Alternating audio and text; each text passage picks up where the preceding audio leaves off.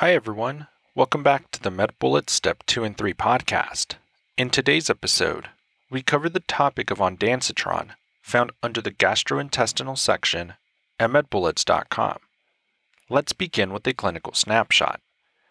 A 60-year-old man with a past medical history of psoriasis, hypertension, and diabetes presents to the emergency room for nausea and vomiting.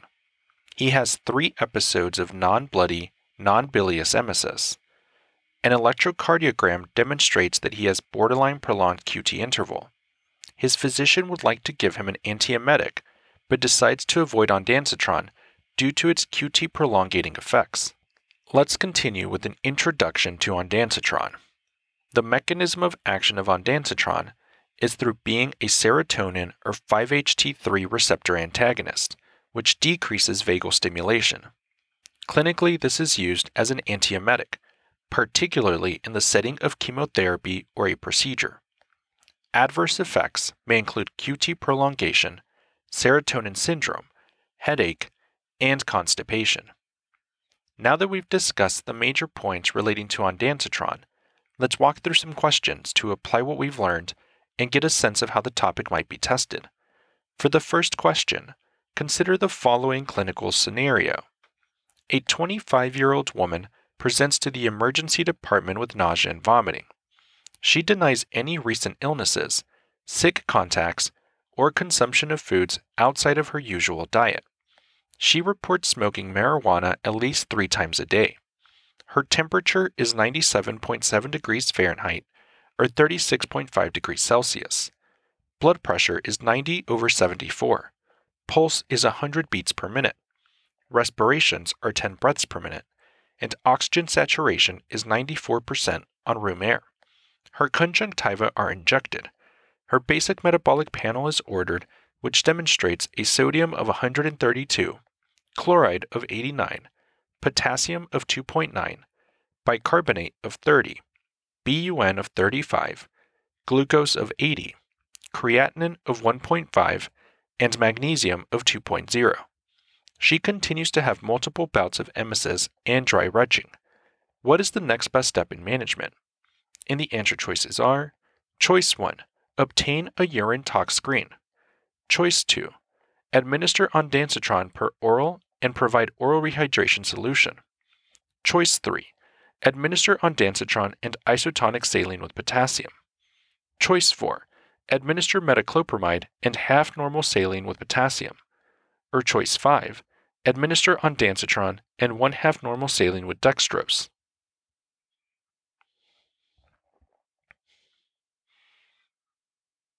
The best answer to this question is choice 3, administer ondansetron and isotonic saline with potassium. This woman has cannabinoid hyperemesis syndrome that has caused contraction metabolic alkalosis. She needs volume resuscitation with isotonic saline and potassium, as well as an antiemetic. Metabolic alkalosis is generated and maintained by 4 factors: volume depletion, chloride depletion, hypokalemia, and aldosterone excess. These factors either increase the rate of bicarbonate reabsorption or decrease the rate of bicarbonate secretion. Vomiting causes loss of hydrochloric acid, leading to a disproportionate absorption of bicarbonate from the duodenum into the blood.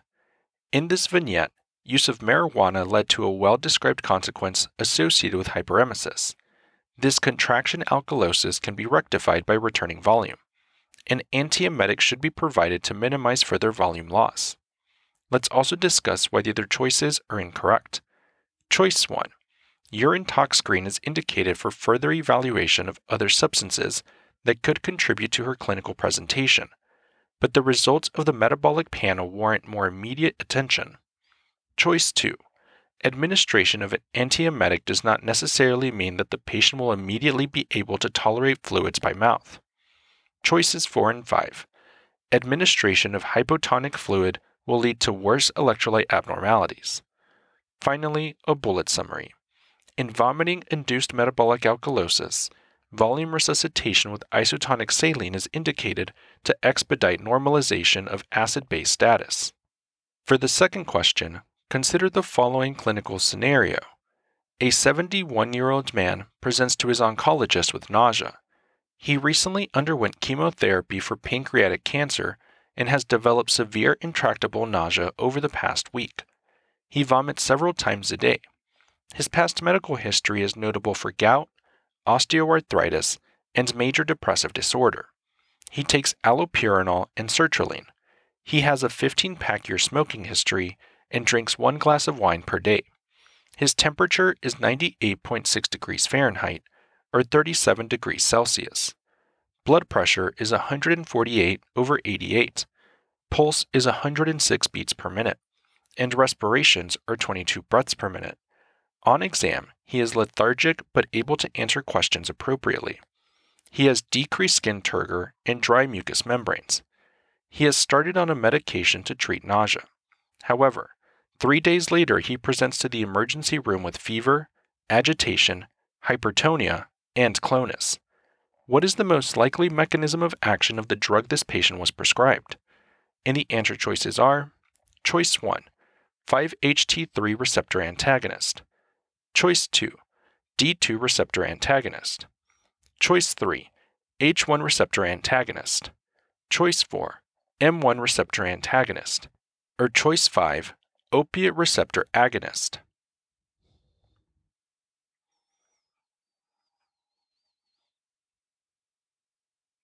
The best answer to this question is Choice 1, 5-HT3 receptor antagonist. The patient in this vignette presents with fever, agitation, and hypertonia, suggestive of serotonin syndrome after starting a new medication for chemotherapy-related nausea. The most likely medication is Ondansetron, a 5-HT3 receptor antagonist that can induce serotonin syndrome in patients already taking serotonergic medications.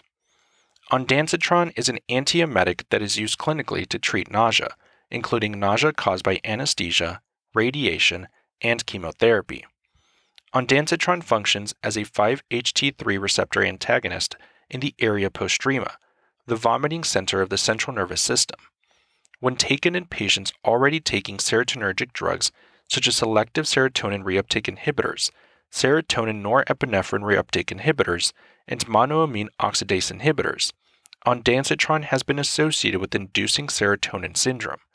This may occur because ondansetron blocks serotonin activity at the 5-HT3 receptor, thereby increasing available serotonin in the body. Let's also discuss why the other choices are incorrect. Choice 2. D2 receptor antagonists such as metoclopramide block D2 receptor activity in the area postrema. Metoclopramide can therefore be used to treat chemotherapy-associated nausea.